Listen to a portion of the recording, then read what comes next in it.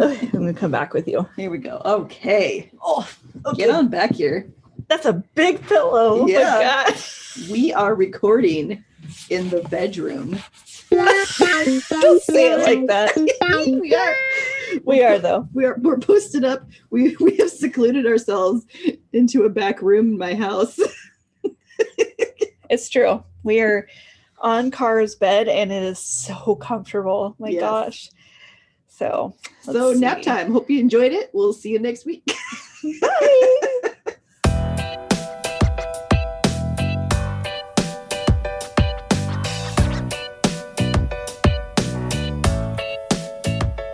Hi, we're Kara and Jill, two trainers, owners of Push Fitness, and the hosts of this podcast.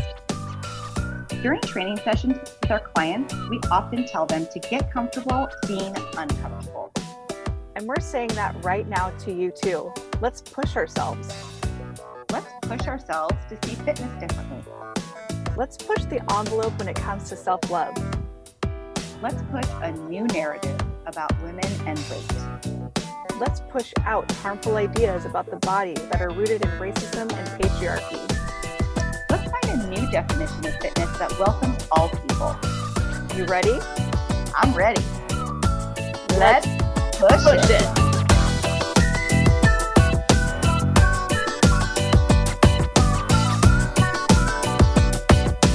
Hello and welcome to the Push Podcast. This is season 1, episode 14. Don't look at me. You know I can't count. Oh no. I think it's 14. You know what? It's whatever one you clicked on. That's the one it is. Here we are. When I actually upload this, I'll put the real number on there because it'll remind me. Yes.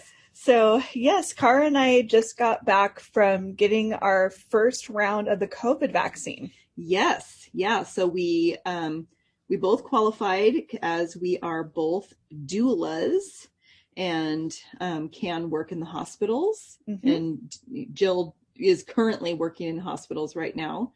I am not, as I'm still sort of recovering from my knee surgeries, but yeah, mm-hmm. It feels really good. Yeah. It's sort of exciting. It's nerve-wracking for any of you who are kind of trying to decide or sort of anxiously waiting or sort of like whatever it is, or maybe decided that you're not going to get it. It's the first time in my lifetime that there's been a new vaccine that I had to decide whether to take it or not. So much stuff that we've never done before, like having to make decisions about vaccines in the middle of a pandemic. Right. Yeah, that's what I've been saying too, is like we've never really lived through a time where a vaccine has been developed, especially not on this global pandemic scale. So I was a little bit nervous. And, you know, quite frankly, I didn't think that I was going to be getting it earlier than the general population. Right. We do qualify as doulas because we are able to work in hospitals. And so we were able to get on a shorter list, but it seems like they're kind of plowing through pretty quickly. They're moving down toward the general population fairly quickly from what I can see. Yeah. But yeah, it was kind of nerve-wracking because, you know, it's not something that has been around for years and years and years. So we don't know the full extent of what it can do and how it can affect people. And of course, like, you know, the media sensationalizes people who, you know, have these big severe reactions, which is terrible. Like, of course that's terrible, but you know, those are the types of things where you're like, maybe I shouldn't. But I guess, like, you know, those types of reactions to vaccines are possible with any of them that you get.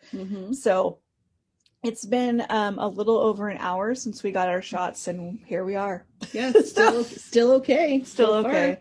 So far, yes. Yeah.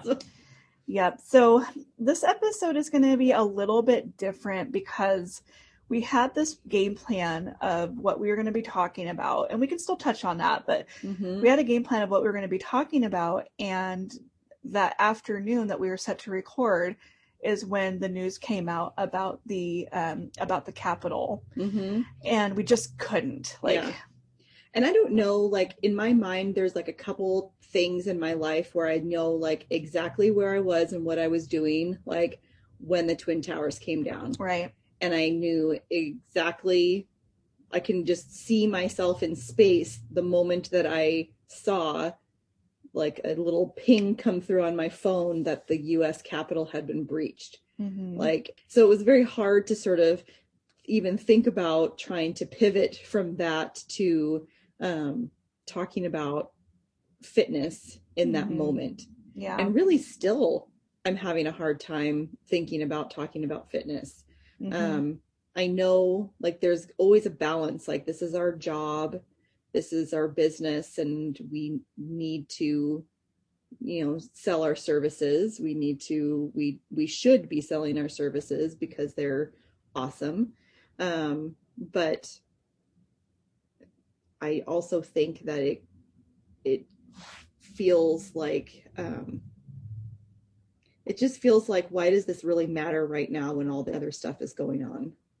Right. Yeah. I think that when things like this happen, and we've had this happen, you know, in the last five or so years that we've had our business, but there are moments like that where the right thing to do is just to take a great pause. Because we were actually in the middle of promoting a webinar that we're going to be having, and we didn't even post about that. Like, we needed to take a great pause. And so that's what we had to do with our podcast too. So we're recording this a few days after we normally would. And to be quite honest with you, we're still like Cara said, we're still not quite all like business as usual. Like, it just doesn't feel right to do that. And, you know, part of the reason that we have a podcast is so that people can know who we are most authentically. And this is where we're at. And, you know, like, for most of the time that I've been a trainer, I either worked for a company where I was not allowed to talk about my, you know, my opinions, especially my political opinions, or I owned my own business where I was quite frankly afraid to talk about my political opinions because I was always taught that it wasn't appropriate. You just don't talk about that with, you know, your clients or, you know, in a business sense, because it makes you seem unprofessional. And I don't believe that anymore, because the older I get and the more I see, the more I know that everything is political. Yep. Our silence is even political. And so, and if you're in a company that deals with bodies and wellness and access, everything you do is political. So, you know, for us to not talk about politics is really actually one of the more inauthentic things that we could do. Which is why when you come to our page, we do post a lot of things about how we feel about what's happening, because we want it to be really clear. We want it, when anybody walks through our doors, we kind of want them to know what they're getting. Yeah, not to say, like, you know, on the big picture politics, like, not to say that, like, if your view on politics is different from ours, that we're not going to accept you as you are. But I think that the line for us is, like, basic human rights are non-negotiable. Right. Like, yes. So, you know, all that said, so yeah, we have been taught for years that talking about politics in a professional setting is not good. It's unprofessional. It's a way to lose business. And Cara and I have both agreed that, like, you know, if you don't believe that basic human rights are important, then we really don't care to have your money. Right. So it just, that's where we're at. So this whole thing with what happened in DC, and even in our hometown, that same day we had protests going on down at the Capitol here in our state, and some events unfolded there that are just disheartening in every sense of the word. So it's just like business as usual didn't feel right to us. But we wanted to let you know that we're still here. And if you are, if you've been following along on these things with us, like, we're here for you, with you, holding space for you. But yeah, that's where we're at. We're kind of a mess. Yeah. And so, just checking in with everyone who is listening, and like, we hope that you are taking care of yourself. I know for myself, I have spent a lot of time on my phone and reading the news. One of my clients is joking that she's starting to have like sexual fantasies about the CNN anchors because she's watching so much CNN. Which one? She would die if I told you. So so yeah, Jake Tapper. We got a shout out. With a name like that. Anyway, so just take a minute and like take a breath and let your shoulders relax. Let your belly relax. And just kind of let go of some of the tension. It can be really hard for us not to just kind of grind on. Like, I know some people kind of shut down and turn off, and some people kind of like get a lot of information and kind of get sucked down. And when we do that so much that we don't do our own self-care, then we can end up in a big deficit. And so I say this as much for myself as I do for you. If you are one of those people who's like in grind mode right now and who is justifiably angry, there's so many emotions. Like, because I was just thinking about all the emotions I've had. I'm also like freaking ecstatic about Georgia, and we never even got to celebrate that. So, I'm still processing. Yes. Yep. There is an awful lot to process from this past week. So yeah. So let's talk just for a little bit about what we were actually going to talk about today. Cosmo magazine is its next issue. They're going to feature 11 different women where they talk about all the different ways that you can be healthy and how it looks so different. So there's 11 different pictures that have been circulating. And out of the 11, there are 2 very large women. And I'll just tell you, because you wouldn't even have to guess, that those 2 images are the ones that are circulating in the fitness world quite a bit, with a lot of really negative and hateful commentary about their bodies. And one in particular, somebody that I follow, posted that with a tagline, "This is not healthy, and we can't be glamorizing obesity, and obesity is dangerous and it's a problem, and blah blah blah, and if these Cosmo wouldn't have a heroin addict on their cover and try to convince you that that's healthy, why are they doing this?" And in true Cara style, like, Jill does a little better than me in this. Like, Jill can like walk away and unfriend. I'm more likely to say something. And she says stuff too, but she's more like choosy about the battles she picks. Sometimes I'm like, no, this is also the hill I'm going to die on. Yeah.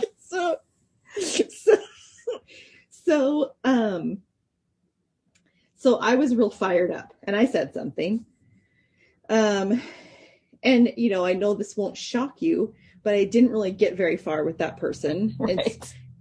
This is a conversation I have a lot. Like, I reach out, like, I slide into your DMs if I see something that I feel is egregious. I'll comment on things sometimes, because I feel like there are so many people in the fitness industry that have access to this information about weight stigma and obesity and things like that are not doing the research, because we're so conditioned to believe that thinner is healthy and that weight loss is always good, no matter what. Right. And that's not the case. It's just not, it's absolutely untrue scientifically. And so I feel like even if somebody is like, I disagree with you, which is what they always say to me, at least somebody said something. And maybe the more times they see this kind of message come through, like at some point, maybe they'll like read an article or like question, because it took a lot of times for me too, because I have not always felt this way as a fitness professional, that you know, I sold that dream that, hey, I'm a trainer and I can help you lose weight and then you'll just magically be healthier. But that's not really the case for a lot of people that I worked with, especially early on. I helped people lose a lot of weight as a trainer early on. And I would even use like before and after pictures to get jobs and promote myself and things like that. But the longer I was a trainer, I saw, you know, if I looked at that same person a year later or 2 years later, almost all of the time, they would have gained the weight back. Because if you look at the research on diets don't work. 99% of the time, diets don't work. And one of the biggest indicators of weight gain is basically trying to lose weight. Right. Like that's the sticking point, isn't it? Right. So, and so the more that I saw that, like, you know, we spend so much time like fighting our natural bodies, we don't really have any sense of what our natural bodies are anymore. But one of the things that I've really been pondering a lot lately is that, like, what would it be like if I had never dieted? What if I had grown up in a world where I did not believe that my body had to be changed at all? Like, what would my body be like? You can't even imagine it, can you? How would I eat? And like, what would I do for exercise or movement just without having any of that conditioning from early on? And I think about that like over and over and over again, because what I want for myself and for my clients is for them to get to a place where they can have that body, that lifestyle. Because if we just sort of left it alone and then pursued our health for real health reasons and not in the pursuit of thinness, how many things would be different about what we would do? Yeah, it's the diet culture that's been ingrained in my brain was like, that's impossible. I can't even, like, because it's so ingrained, like you can't even imagine what that life would be like, because of all of the different ways that it's just ingrained in our culture and in our lives and in our parents' lives and their parents' lives. Like, it's just, it's hard to even imagine that. But yeah, I think that there's always going to be people like that trainer that you got into, not an argument with, but got into a back and forth with, that are going to say obesity is the cause of XYZ. And when you come back with, you know, where did you get that information from? And if you don't, like, seriously think about it, like, if you don't have an answer for that, then that's probably a good cause to take stock and be like, okay, what does the actual research say? What does the actual science say? And you're going to find that there's a whole wealth of knowledge that's always been there that you didn't touch or pick up because you also fell into the trap of diet culture. Yeah. And that's hard to, like, that's a hard pill to swallow. And don't get us wrong. Like, there is research out there that does, you know, show that obesity is correlated with a lot of disease. There's a couple problems with those research studies. One is that they are often done by companies who have a vested interest in the continuation of diet culture. So a lot of these studies were done by the makers of Fen-Phen. There were studies that have been done by like people who run weight loss clinics. So especially like, if you want to hang your hat on science, you also really need to look for where some of this stuff is coming from. Then the second thing to look at when you are looking at these studies is that no study has shown that obesity causes the disease. It's just correlated with the disease. So that's really important, because when other research studies have been done that are, more like independent and not necessarily, made by the diet industry, what they have found is that there is an independent risk factor for a lot of this diseases, and that's weight stigma. Mm-hmm. and weight cycling. So weight cycling would be gaining and losing weight over and over and over again, otherwise known as dieting. So weight cycling is really, really hard on the body. And weight stigma is the pressure and stress that your body feels living in a bigger body. And so I can give you an example of this. So I went winter coat shopping last weekend. And if you don't if you are listening to this and you haven't seen what we look like I say that I live in a bigger body, but I am no means like a very large person. I would say that I'm kind of on the fringes of what you would consider straight sized. Mm-hmm. So I went winter coat shopping, and I went to some really mainstream stores and just went and tried on these jackets. Well, we also live in a really rainy area. So my husband was like, you know what you should do? Instead of just getting a winter jacket, you should get a quilted jacket that you could wear when it's cold, and then also get a rain jacket to go over the top of it. And I was like, oh, hell. Because it was not just because that was my husband's suggestion, but it was that I had already tried on a couple jackets, and the extra large size I could already barely fit into. And I knew that trying to put another extra large coat on that also did not have any stretch in it over the top of another one that I already felt like was just, just barely fit me, was not going to work. Mm-hmm. And so I said no. I was like, no, that's not what I want. If I'm going to get a jacket, I'd maybe just get an all-in-one. I don't want to mess around with the two coats.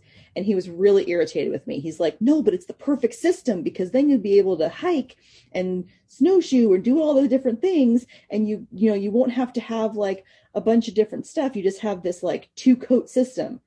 And I was like, it's like, no.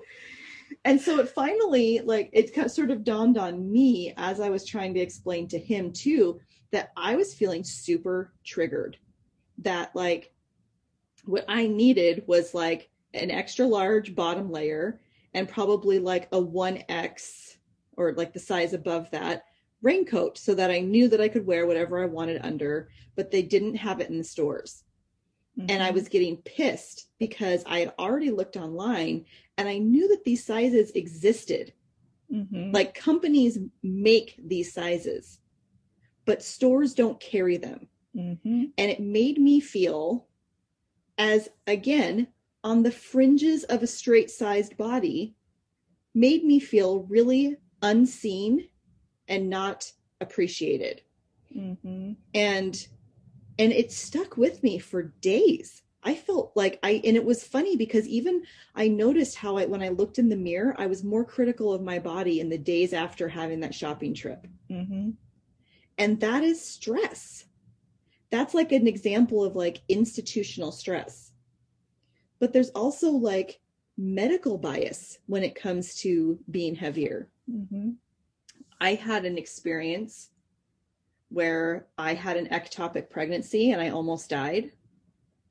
And the days leading up to it, I was having a lot of abdominal pain. Mm-hmm. And I went to the doctor, and the nurse practitioner that I saw there, I asked her to take my IUD out because I'd had some issues with my IUD in the past. And I thought maybe that was the cause of all of this extreme abdominal pain I was having. And she sort of looked me over and again, like saw a person living in a bigger body and suggested that I was allergic to wheat and cheese and put me on a diet. She didn't run any tests to see if I was actually allergic to wheat or cheese. And more importantly, she didn't run the standard test that you're supposed to get when women come into the office complaining of extreme abdominal pain, which is a pregnancy test. I could have received medication that day that would have cured that situation. Instead, 2 days later, my fallopian tube burst and I almost bled out and died. Mm-hmm. And I always wonder, if I had been a thinner person, would my symptoms have been taken more seriously, and would weight loss not have been the first thing that was recommended in that office? Even if you come away thinking, well, I still believe obesity is bad, I think that we can also agree that even people living in larger bodies deserve to be treated with kindness and respect. Mm-hmm. Yep. Ooh, just hearing you talk about that, like, that was a bad day. Yes. It's a really bad day. So yeah, all of that to say that there are so many different facets to bodies and weight. Mm-hmm. There are so many different facets to correlation and causation of disease. And to say that, like, this is the way it is because XYZ, because you're bigger, because you're overweight, because you're obese, like, we really want to encourage you to ask yourself, is that true?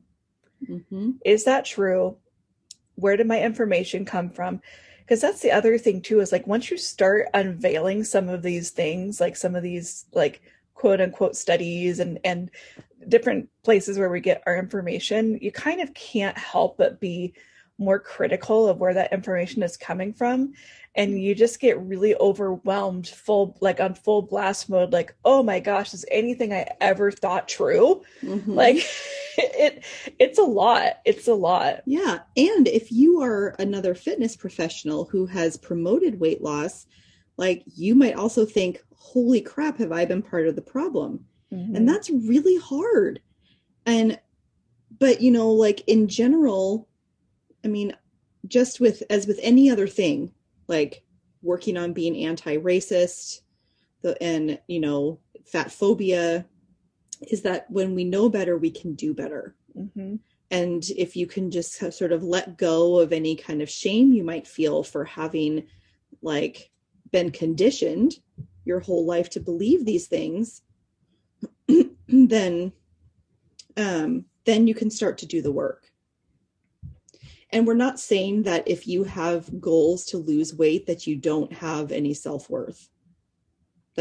I saw somebody write about that, because I think in a good way that some of this messaging is starting to take off. Mm-hmm. And I saw a trainer, and she does a great program. She does a program specifically for women in larger bodies. But she was like, when did weight loss become synonymous with self-worth loss? And I'm like, I don't think, maybe for her that's true, but I don't think that that's the case. But I think that if we want to lose weight, it can be really important to examine it. Sonia Renee Taylor, who wrote The Body Is Not an Apology, and she has a great social media feed. She's always posting very, very good, like, informational, inspiring things. But she talks about, like, when it comes to weight loss, that if you asked yourself, so if you said, okay, like, I'm doing it because my joints hurt, or I have an autoimmune disorder, or whatever it is, if you ask yourself, could I have the results that I want without weight loss? Would I still want to lose weight?